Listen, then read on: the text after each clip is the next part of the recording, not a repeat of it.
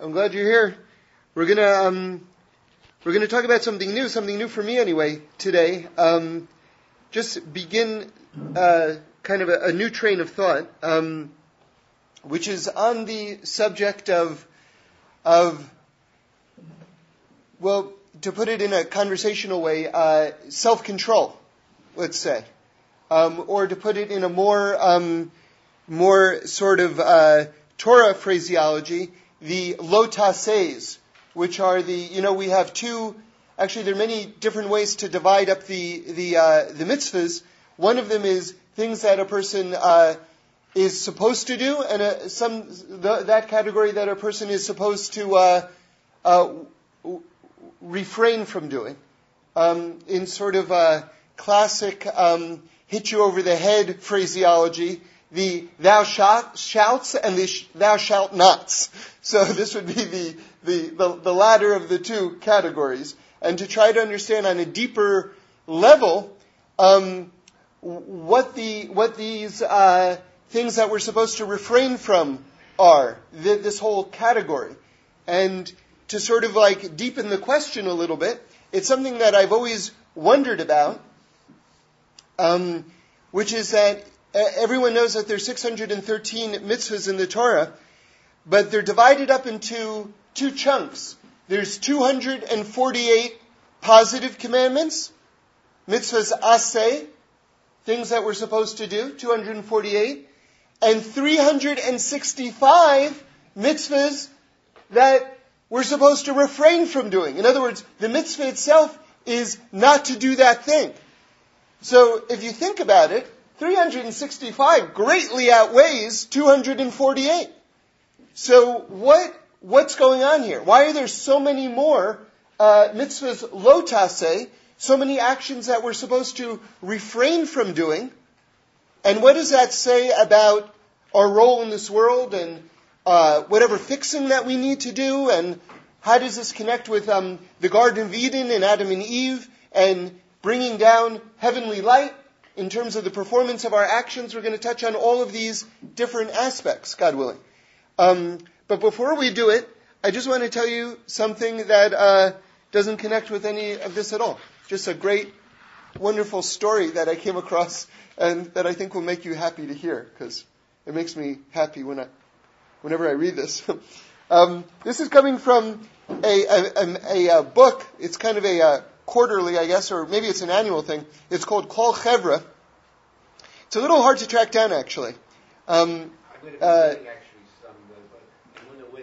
Yeah, if you can contact Amuna Witt in Yerushalayim, she has them, and Jeff Mann is your contact here in Los Angeles.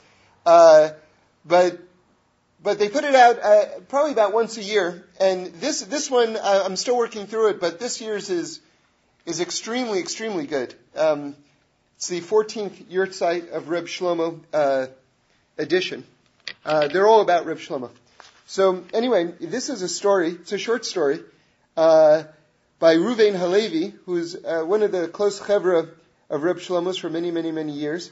And he had a big influence on me. When I was 14, I went into the Karlbach Shul and I saw someone standing in the front of the men's section really just davening his heart out. And I never saw anyone daven like that before. And I remember just looking at him and realizing, oh, this is how you're supposed to daven. You're supposed to put your whole everything into it when you daven. Oh, okay. So I have a lot of thanks to Ruvain Halevi. So this is something that he wrote. It's on page 121. There's a picture here of a Bukharian kippah. If those of you who don't know it, you know it if you saw one. They're kind of like a brocade cloth, heavy cloth, and they cover just about all of your head, and with kind of like a tapestry kind of like design on them. And they've become more and more popular recently. Okay, so here's the story. Reb Shlomo says the most important thing is prayer, and this is written by Ruvain Halevi. I was leaving Israel. I think it was 1979. I was very down because I knew it would be very hard to get back. I knew Israel was the place where my soul belonged, and yet I was not able to make it in the physical world there. As I was leaving Jerusalem, across from the bus station, I saw this ancient-looking couple selling Bukharian kippahs. I felt that I should buy something from them. Maybe this kippah would guarantee my return to Israel. When I arrived in America, I went across the country by Amtrak on the southern route. I went to stand outside the railroad car in the sun. It was a great day. I was wearing the Bukharian kippah. As I said to Shehechianu, blessing on new clothes, the kippah went flying out into the desert, as if a hand had taken it off my head. The train was going 80 miles an hour. My first reaction was to pull the emergency brake, because I love that kippah, but the other passengers wouldn't understand. I prayed, please God, find a way to bring it back to me. I had noticed as the train was flying across the plains that the last little town we passed was Marfa, Texas. When I arrived in California, I wrote a letter to the mayor of Marfa, Texas. Quote, I'm a Jew who just came from Israel, and I just lost my special hat outside Marfa. Maybe you can put up a sign, and if someone finds it, maybe they'll send it back to me. End quote. A chance in 10 million. Weeks go by, and it's the first night of Hanukkah. I call my sister to wish her happy Hanukkah, and she tells me that I received a package in the mail. Open it, please. Inside is a letter from the mayor of Marfa, Bobby Richardson. He writes, quote, normally your hat should be in the next county. The winds are usually so strong at this time of year. But there have been no winds for 3 weeks. It snowed for 3 days. I sent a man special to look for it. How incredible. He found it underneath 3 days' worth of snow. I dried it out. Here it is. End quote. God always wants to show us His presence when we need it the most. Happy Hanukkah, the time of miracles. Keep on praying. So, that's a great story. And I know Ruvain, and I think he's still wearing that kippah. So it's, I know the source. That's a true story for sure, 1,000%.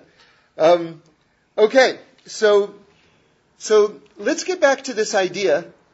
What are these? What's this whole idea of? Boy, I really hate to use this language, but I think it's the simplest way to communicate. What is this whole idea of the thou shalt nots, right? And why are there 365 of them versus 248 positive commandments? What is going on exactly? So like I said, this is a new area of study for me, and I'm presenting everything here as sort of the first step along the path of thinking about this critically in terms of the Torah sources. But we're going to draw down some Chabad Hasidus and the Tikkunei Zohar and some Tehillim and some maybe a new thought or two. And this will at least get us on the way of thinking about this. So there's a wonderful book. It's a Chabad book. It's called Hayom Yom, and there's something written for every single day of the year. And this is the Hayom Yom from the 14th of Kislev. And I'm not reading the entire thing, but I'm going to go and just go to the meat of what I want to talk about right here. So before I read it, though, let me just make sure that we're all kind of appreciating the oddness, if you will, of this subject. You see, if you tell me just sit there, what do I think if you just say sit there? What do I think I'm accomplishing? I think that I'm accomplishing nothing. Right? So if you just tell me, don't do these things, and I don't do them, what am I accomplishing? I would say nothing.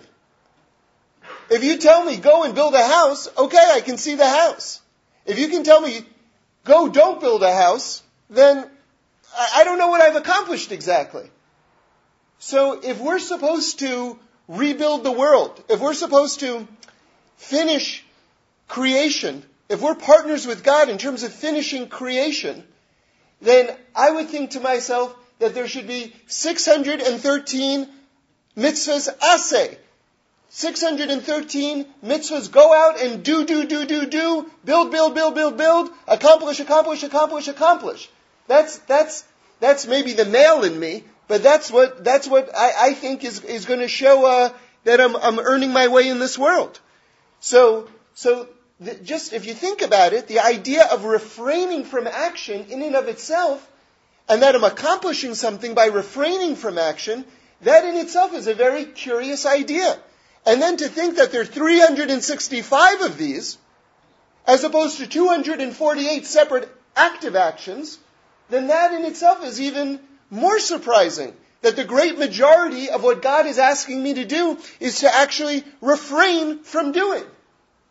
So hopefully that's a little bit clear in terms of beginning the discussion on this, and why it's really such a spiritual curiosity, this idea of the lo taseis, of the refraining from action. Okay, now with this in mind, let's read from the Hayom Yom for the 14th of Kislev. Now, there are different categories that people are called by. Now, normally speaking, a tzaddik is really like the highest category. But there are different, they're kind of different, there are different ways to understand things, and you approach them from different angles. So in this particular system, that was the word I was looking for, in this particular system, tzaddik is actually not the highest level. You've got a higher level even, which is a yashar. Yashar means someone who is upright. In fact, another word for Sefer Breshis, for the book of Genesis, the first book of the Torah, is the book of the upright, Yashar, because all of our holy fathers and mothers were teaching us how to be upright. And that's a discussion in and of itself. But anyway, I'm just showing you that there are systems where tzaddik is not necessarily the top level, okay? That Yashar is even above a tzaddik. Okay, so now listen to this. It says that the tzaddik is so called, I'm quoting now, the tzaddik is so called regarding his fulfillment of the positive mitzvahs, thereby eliciting revelations inherent in the creative order. Okay, so now there's a little footnote over here, and it says the order of downward progression. Okay, so we're getting a little jargony, a little technical here, but let's explain what we just said. In other words, someone who's a tzaddik is someone who's doing the positive action, and by doing the positive action from the normal order of creation, he's pulling down light. Okay, so you have the existing order of creation, and you're pulling down light, and that's what the tzaddik is doing. Okay, so now listen to this next category. The yashar, okay, this is the upright person, is so called regarding his fulfillment of the negative mitzvahs. All right, now first we got to be sensitive to the fact that he just dropped a bombshell already. We just said that the yashar is higher than the tzaddik. The yashar is someone who's refraining from the negative mitzvahs, who's keeping the thou shalt nots. He's now on a higher level than the person who's doing the positive mitzvahs. All right, this in itself is a mind blower. Okay. The yashar is so called regarding his fulfillment of the negative mitzvahs, which draws forth revelations beyond the creative order. So this is extremely surprising. Extremely surprising. That means someone who who refrains from doing something that he's not supposed to do, draws light down from beyond the creative order. An even higher level of revelation of light in this world than someone who's doing something positive. Now, let me just pause for a moment by saying we're supposed to do both. We're supposed to do the positive and the negative. This is not not that any of you are thinking this, but it demands to be said that, okay, what I'm doing, today's class was that you don't have to do any of the positive things, just don't do the negative things. Okay, that's absolutely not what we're talking about. We have to do everything. However, we have to understand that each one is like a different system and is revealing another aspect of light in this world and another revelation of godliness. I may have thought, okay, a mitzvah is a mitzvah, and every mitzvah accomplishes the same thing basically, but now we're getting a little bit deeper and we're finding out that there are variations. Okay, now every situation, of course, is always going to be unique, but these are broad categorizations that will help us understand the world on a deeper level. Okay, so, it reminds me of a story. When I first was starting to learn Torah in seriousness, I remember there was a class, actually it was a Tanya class, and afterwards a bunch of us went out and we'd get something to drink or whatever it is, or something to eat, and we'd sit and talk.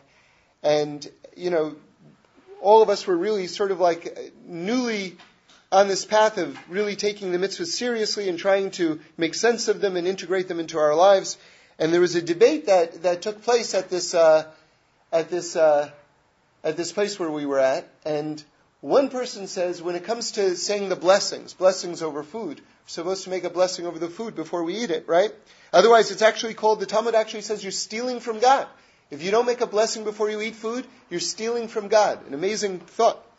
But once we make the blessing, then the food's ours. So anyway, one person was saying, it's better just to think the blessing and to have full intention, like in other words, you're like really focusing on the meaning of the blessing, than to say the blessing out loud and just to say it by rote and blah, blah, blah, blah. So a debate ensues. Is it better to say it out loud and to have no kavanah, you're just sort of like rattling it off? Or is it better not to say it out loud, but to think about it, and which one is higher? And so there are people and by the way, you should understand, why were the people arguing the side that it's better to think it and not to say it out loud? Because they're embarrassed about making a bracha in public. That was sort of part of the picture, because oftentimes, you're with people who aren't Jewish or aren't observant, and all of a sudden, seemingly you're talking to your cup of coffee before you're drinking from it. It can be a little bit embarrassing, and so people get a little self-conscious about it. So sometimes there's, people want to make a case that, well, if I just think it, and not only that, maybe that's even better because I'm really concentrating on it. Okay, so people have their different private agendas why they were arguing both sides of it. Okay, so here was the debate, though. Should you just say it out loud and you might be just mumbling it and not even having any holy thought while you're doing it? Or think it and not say it out loud, even though that's not the ideal, but at least you've got sort of like some real kind of sincerity behind it. So the debate is kind of going back and forth, and then someone says, why don't you just say it out loud and concentrate while you're saying it? And this is like a mind blower. You mean it's not either or? You can do both? You can actually say a bracha out loud with kavanah? And then, the debate sort of trailed off after that, since that was obviously the answer, But to me this was very instructive in general, that sometimes people create debates on a subject. Is it X or is it Y? Is it Y or is it X? And the truth is it's both. It's not either or. So, by the way, I have my own private theory that often comes up, a little tangentially related. Sometimes people want to explain someone's behavior, and they say, it's because of this. And then the other person says, no, he's doing it because of that. And I always say, when it comes to the realm of human affairs, if you can boil something down to two things, it's already both of them. So anyway, that's an aside. But the reason why I bring all of this up right now is to say that we're not debating, so therefore you should just do the lo taseis as opposed to the positive commandments. No, we have to do them all, but we're just trying to understand what the specialness of withdrawing from an activity is. So now, what we just heard from the Hayom Yom, from the 14th of Kislev, is that the Yashar is even higher than a tzaddik in this system, in that the Yashar, through the fulfillment of the negative mitzvahs, draws forth revelations beyond the creative order. An amazing, amazing thing. Okay, so now, along those lines,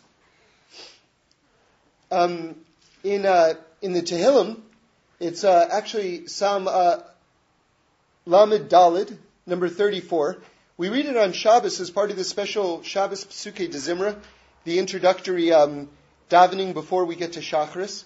And a very famous pasuk, we say, Sur me'ra ve'aseh tov, right? Turn from evil and do good. So again, remember, a human being has two aspects: the ability to act and the ability to refrain from acting. So what's interesting about this, it was new to me to think about this, was the fact that Sur me'ra, refrain from doing bad, is the first thing that's mentioned here.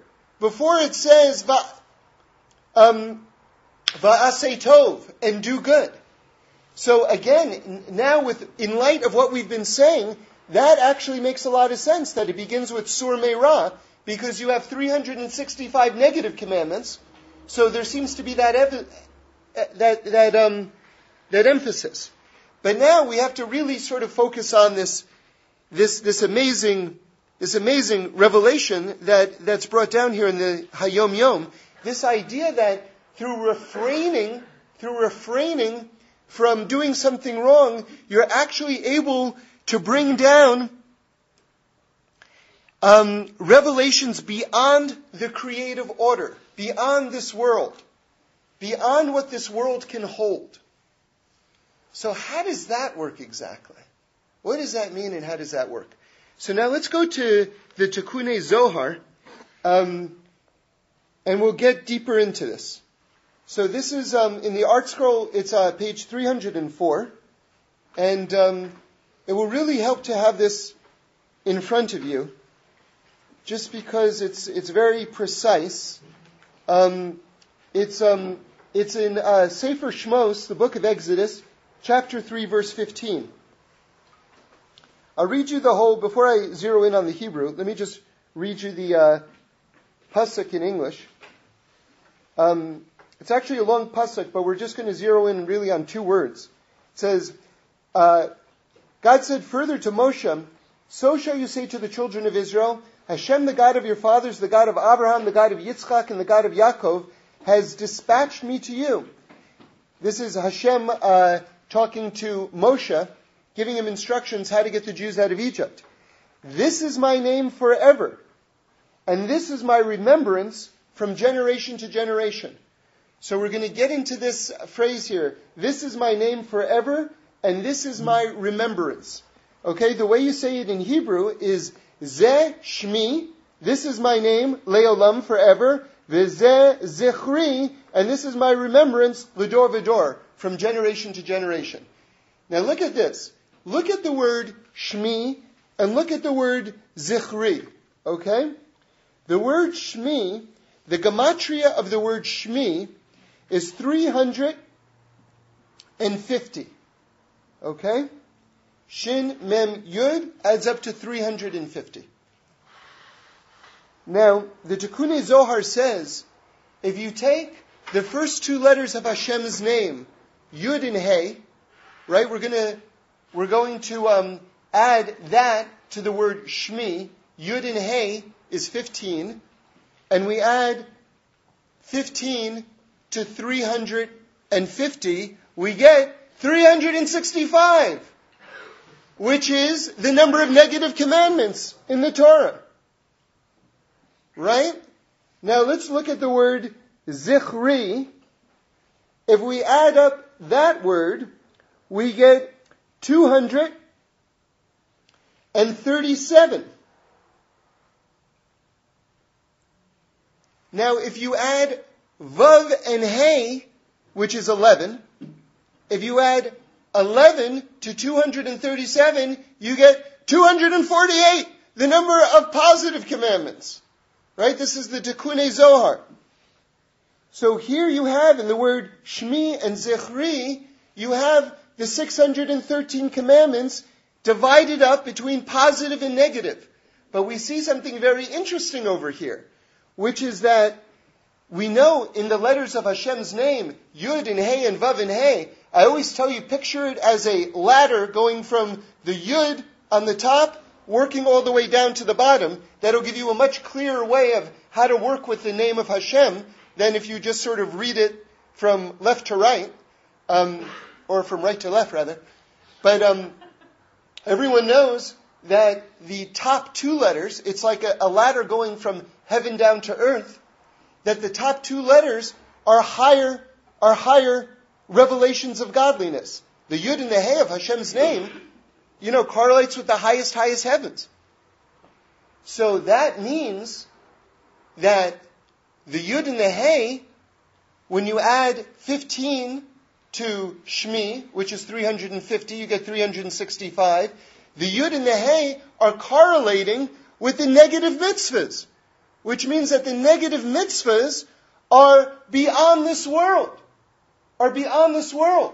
So that when you refrain from doing one of these thou shalt nots, when you hold yourself back from an action that's prohibited from you, you're actually bringing down light, which is beyond the creative order. Because the Yud and the Hey of Hashem's name is already dimensions beyond this world. So this is a whole nother level into what we're talking about. Now, how does that work exactly? Let's try to explain this in a very sort of concrete way. So imagine there's light from this world.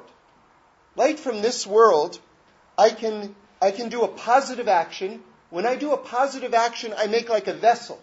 I make like a kli, is how we would say it in Hebrew. I make a vessel through my positive action. I gave tzedakah.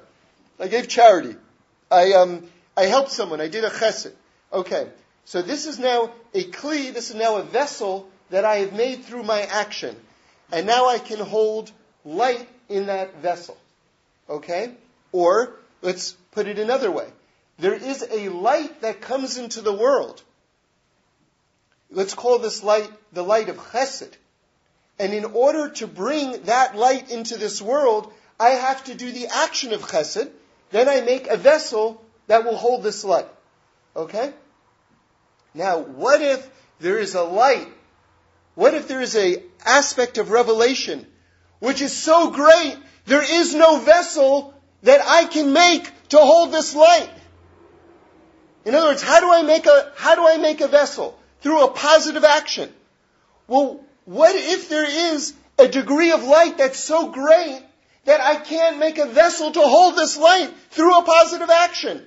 How do I succeed in bringing that level of revelation into this world? Well, I can't do it by making a vessel. But if I refrain from doing something forbidden, then I'm able to bring down a level of light into this world that I couldn't even do otherwise. So that's what's going on right now. By holding ourselves back from something forbidden, we make like a super vessel. Because the vessel that we make through a positive action can hold a certain degree of light, but the vessel, so to speak, that we make by refraining from an action that's forbidden is so great, we're actually able to bring in a revelation that no vessel could otherwise hold. So why? Why? Okay. So now, unfortunately, you have to hear from me. You've heard from the Rebbe, you've heard from King David, you've heard from the Tikkuni Zohar. I've run out of sources, so now, unfortunately, I have to do the talking.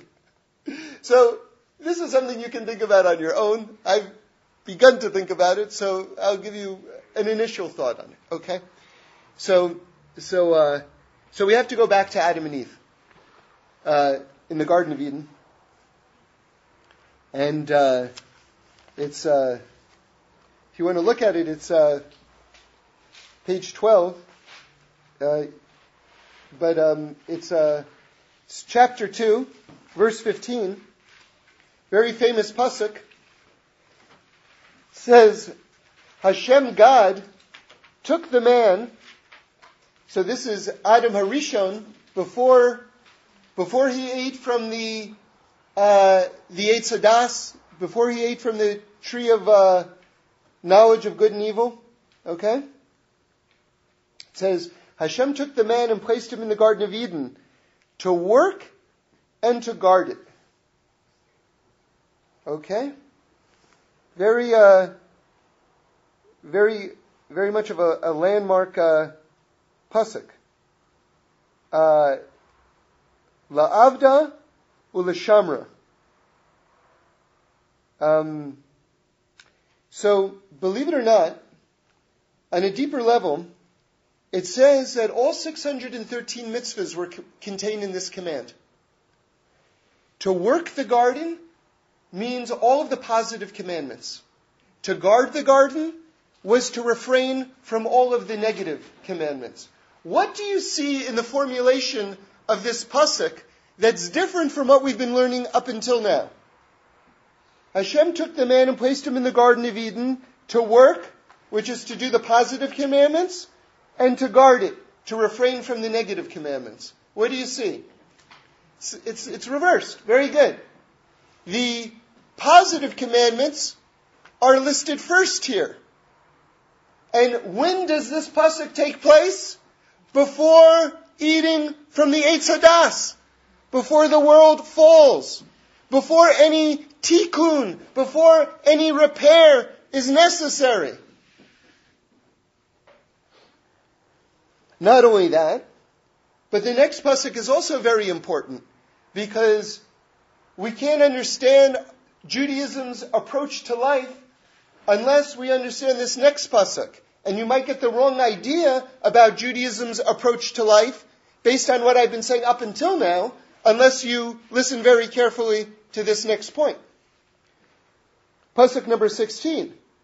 And Hashem, God, commanded the man, saying, of every tree of the garden you may freely eat, but the tree of knowledge of good and bad you must not eat thereof, for on that day that you eat of it you shall surely die. Listen to this again. And Hashem, God, commanded the man, saying, of every tree of the garden you may freely eat. The very first instruction that God gives to human beings is go out and enjoy life. Eat from the trees. It doesn't begin with God saying, don't do this and don't do that and don't do this and don't do that. That's not Torah. That's absolutely not Torah. That's not our approach to life. God says, go out into the field, eat from all the fruit of the trees, and enjoy. Just don't eat from that one. That's all. In other words, we're supposed to enjoy life. We're supposed to participate in life. It's just that we're not God. We're not God. There's certain parameters on our behavior. But within the context of that, go out and enjoy life. Okay. So now, what happens? The very thing we're not supposed to do, we do. The one tree we're not supposed to eat from, we go and we eat from that tree. Now there's a big switch. All of a sudden, it's not, what's being emphasized now is control yourself. You got to learn how to control yourself. And it would seem to me that perhaps, again, this is an initial thinking through on this idea, but it would seem to me that perhaps the emphasis on the lotases, on the negative mitzvot, if you will, the actions that we're supposed to refrain from, is a tikkun, is a fixing for when we acted and we weren't supposed to act. because Adam and Chava, who are our spiritual ancestors, because they went out and did when they weren't supposed to do, we fix that by controlling ourselves and not doing what we're not supposed to do. Let me try to make that more concrete. Because if I miss 5 days of work, let's say I miss 5 days of work, and the boss calls me in and says, look, the truth is I should fire you right now, but I'm not going to fire you. I want you to do a better job. Okay? So what I'm asking you to do right now is to work harder than ever. So I would say, you know what? Thank you so much for not firing me. Thank you so much. You're going to see, I'm going to make it up to you. I'm going to work harder than I've ever worked.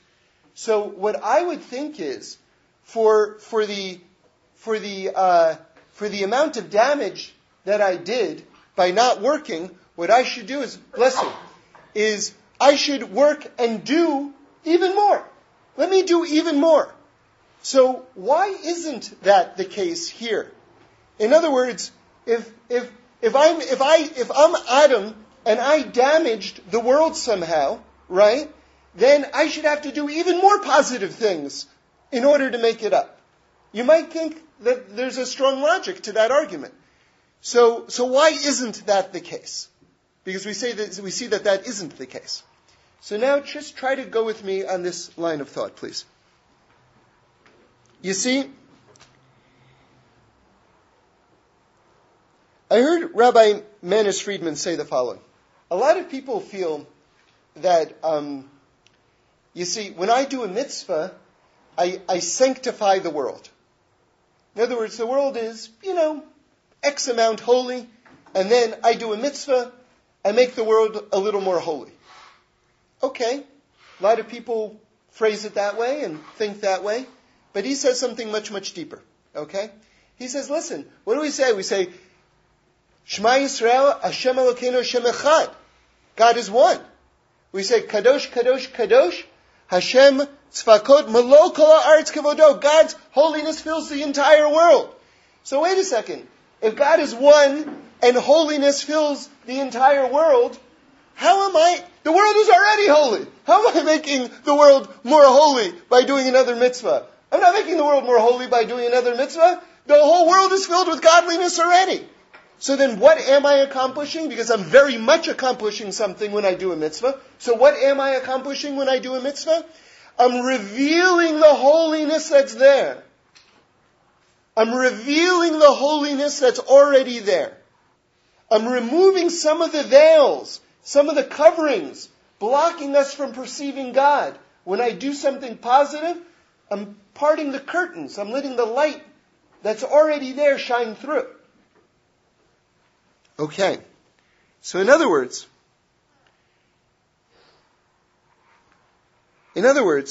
on some level we don't have to fix the world. Because the world's already fixed. We have to fix ourselves. There's a famous story which is a father is very let's say he's tired. He's out of it. Wants to read the newspaper, wants to be left alone for a little while. His child very much wants him to interact and play, and the father's just not in the mood. The father loses his temper a little bit, and whatever it is, he becomes impatient. And he says to the child, look, take something out of the page out of the newspaper. There's a picture of, it's a detailed map of the world, very complicated. And he rips it up into 100 different pieces. And he gives it to the kid and he says, when you're able to put this together, then we'll play. So a few moments later, the kid comes back and says, I did it. And the parent is amazed. He said, how did you do that so fast? He says, well, he said, on the other side there was a picture of a person. So I just put together the picture of the person, and then the whole world fell into place. So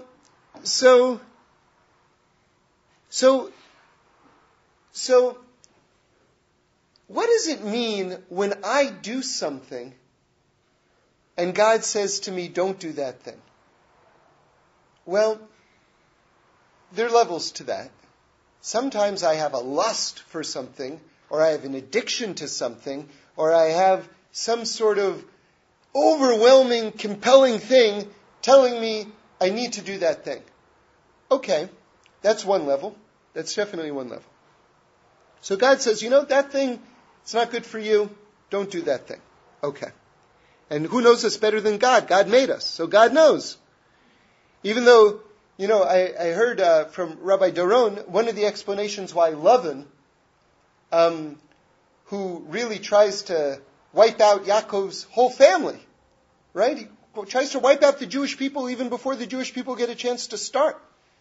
And yet Lavan in Hebrew is white. And we know white is a color of purity, of holiness. So how can it be Lavan, who's like really one of the chief evil guys of the whole history of humanity, has the name white? It seems like a contradiction. So the answer is that the Yetzer Hara, the evil inclination, comes up to us and it tells us when it wants us to do something wrong, no, this is a good thing. No, you're going to enjoy this thing. You're going to enjoy this thing. This thing is a good thing. So it comes to us wearing white, so to speak. And we have to know that wait a second, no, there's something wrong here. It's not that. Okay, so now there's part of me that says, you know what? The Torah says this is how to do it, but you know what? I know better. I'm going to do it this way. And this is really where we get to the depths of it. Of maybe why the lo taseis, why the refraining from action is really such a fixing for the world. Because like we said, the world is already holy. The world on a very deep level is already fixed. We have to fix ourselves. You see, when the Torah says, don't do a certain thing, and then we go ahead and we do it, what we've done is we've made ourselves the final authority and not God. We've said, you know what? I call the shots ultimately. God, you gave me the Torah. Thank you very much. It's a wonderful book of suggestions. I promise you I will consider them. But God says, no, these are not suggestions. These are not suggestions. This is the bedrock of the world. This is how we're supposed to live our lives. Okay, so when a person realizes the truth of what I'm saying right now, okay, now you have to go slowly. You have to integrate it in a way that's psychologically and in terms of a person's just peace of mind in a way that they can do it in a sensible way. And you need a guide, you need a teacher to help you in terms of creating a plan of how you can start to do these things in your life. But nonetheless, there was something fundamentally askew when Adam ate from the tree of knowledge. So the way that I learned it from the Ramchal is the following. You see, the first thing that we have to understand is that it was a very, very, very, very, very, very, very, very, very great temptation for him to eat from the tree. In other words, we all say it humorously. We say, he had one thing that he wasn't supposed to do and he did it. But it wasn't like that. There was a great desire to do that thing. There was a great desire to do it. It wasn't like a small thing and he just happened to have done it. Don't try to use this coupon. It expired last week. I'll use it. No, it wasn't like that. Even a Bed Bath. You see, here's the problem. Try to put yourself in Adam's shoes. Bless you. Try to put yourself in Adam's shoes for a moment. There's one God in the world, seemingly. There is, but there's one God in the world, and he says, don't eat from this tree. And yet, it says right in the Torah, the tree looked delicious. Now let's think about that for a moment. If God says that tree is bad, why does it look delicious? If it's bad, it should look bad. You know? Like, if I want cocaine, how should I get cocaine? I should have to scrape it from the inside of a rotting corpse. Right? Not just sort of like harvest it from a plant and grind up something. Pretty flower. What's so terrible, right? It's a pretty flower. Right? Heroin comes from poppies, right? Poppies are pretty. There's something, and yet we know it kills you. Kills you, kills your family, kills your community, kills your business, kills the community. Right? So how can it be that the fruit looked good if it's so terrible? So the snake starts to get inside Adam and Chava's head.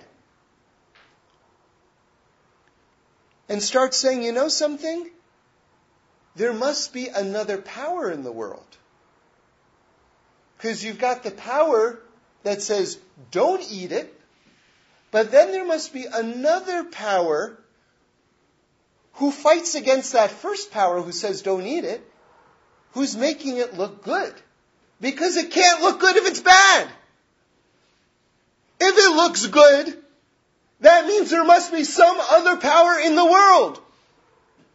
And God doesn't want you to side with that power because then you're going to become a power also. You're going to be like God. And God doesn't want any competitors. Now all of a sudden the temptation is, well, if there's not one God, if there's more than one power, and then, why shouldn't I be a power too? So this is what we all go through in our lives. How many powers are there? If there's one power, and that one power says, don't do this thing, even if it looks good, don't do this thing, then we have to listen to that power. In other words, when we refrain from doing something that we're not supposed to do, what we are doing on the deepest level is testifying to the oneness of God in this world. The fact that there's only one power, that there's no other power, and certainly we're not a power like God. And that is the fixing of Adam and Chava eating from the Eitz Hadas. And that requires self-control. That requires bittul.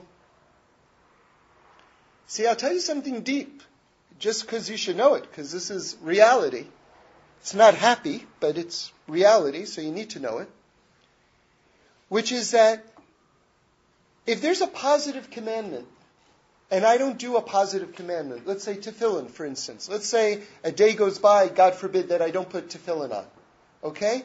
If the next day I say, Hashem, I'm sorry, you told me to put tefillin on, and I didn't, and I'm really sorry, and I shouldn't have done that, and I'm going to fix it for the rest of my life, certainly for today, but for the rest of my life I'm going to put on tefillin. It fixes it right away. That's called tshuva shlema, you fix it right away. But now listen to this. If God tells me not to do something, don't eat non-kosher food, and I eat non-kosher food, and I say, Hashem, I'm sorry, I ate the non-kosher food, I'm not going to do it again, I'm going to keep kosher from now on. God says, okay, very good, but the damage on a soul level is only fully rectified after Yom Kippur.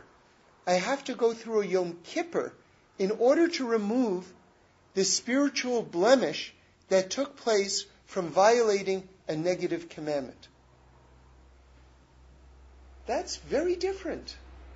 That's very different. Why should the tshuva, why should the rectification, the return to God, the repair of the relationship, why should it be more intense to correct something that I wasn't supposed to do but did anyway, as opposed to something that I didn't do that I should have done. Because you know what? What did we just say a little while ago? We said the world is already perfect. We just have to repair ourselves. So if I didn't do something that I'm supposed to do, the world is already perfect. Okay, I didn't repair myself. That was one opportunity I had to perfect myself a little bit more. I didn't do it. Okay, I'll start doing it again, and I'm back on track. But with the negative commandments, if I have to, by refraining from certain actions, testify that there's only one power in the world, and I'm not supposed to do something, and I do it anyway, I'm right back in the Garden of Eden, eating from the tree of knowledge. I'm right back there. I'm right back there saying, God, you know something? It's a very special club. 2 people running the world, you and me. Nice to be in business with you. God says, take a step back for a moment. Let's rethink this partnership. It's true we're in business together. But, you know, there's one seat at the head of the board table. Right? All right, we'll stop here.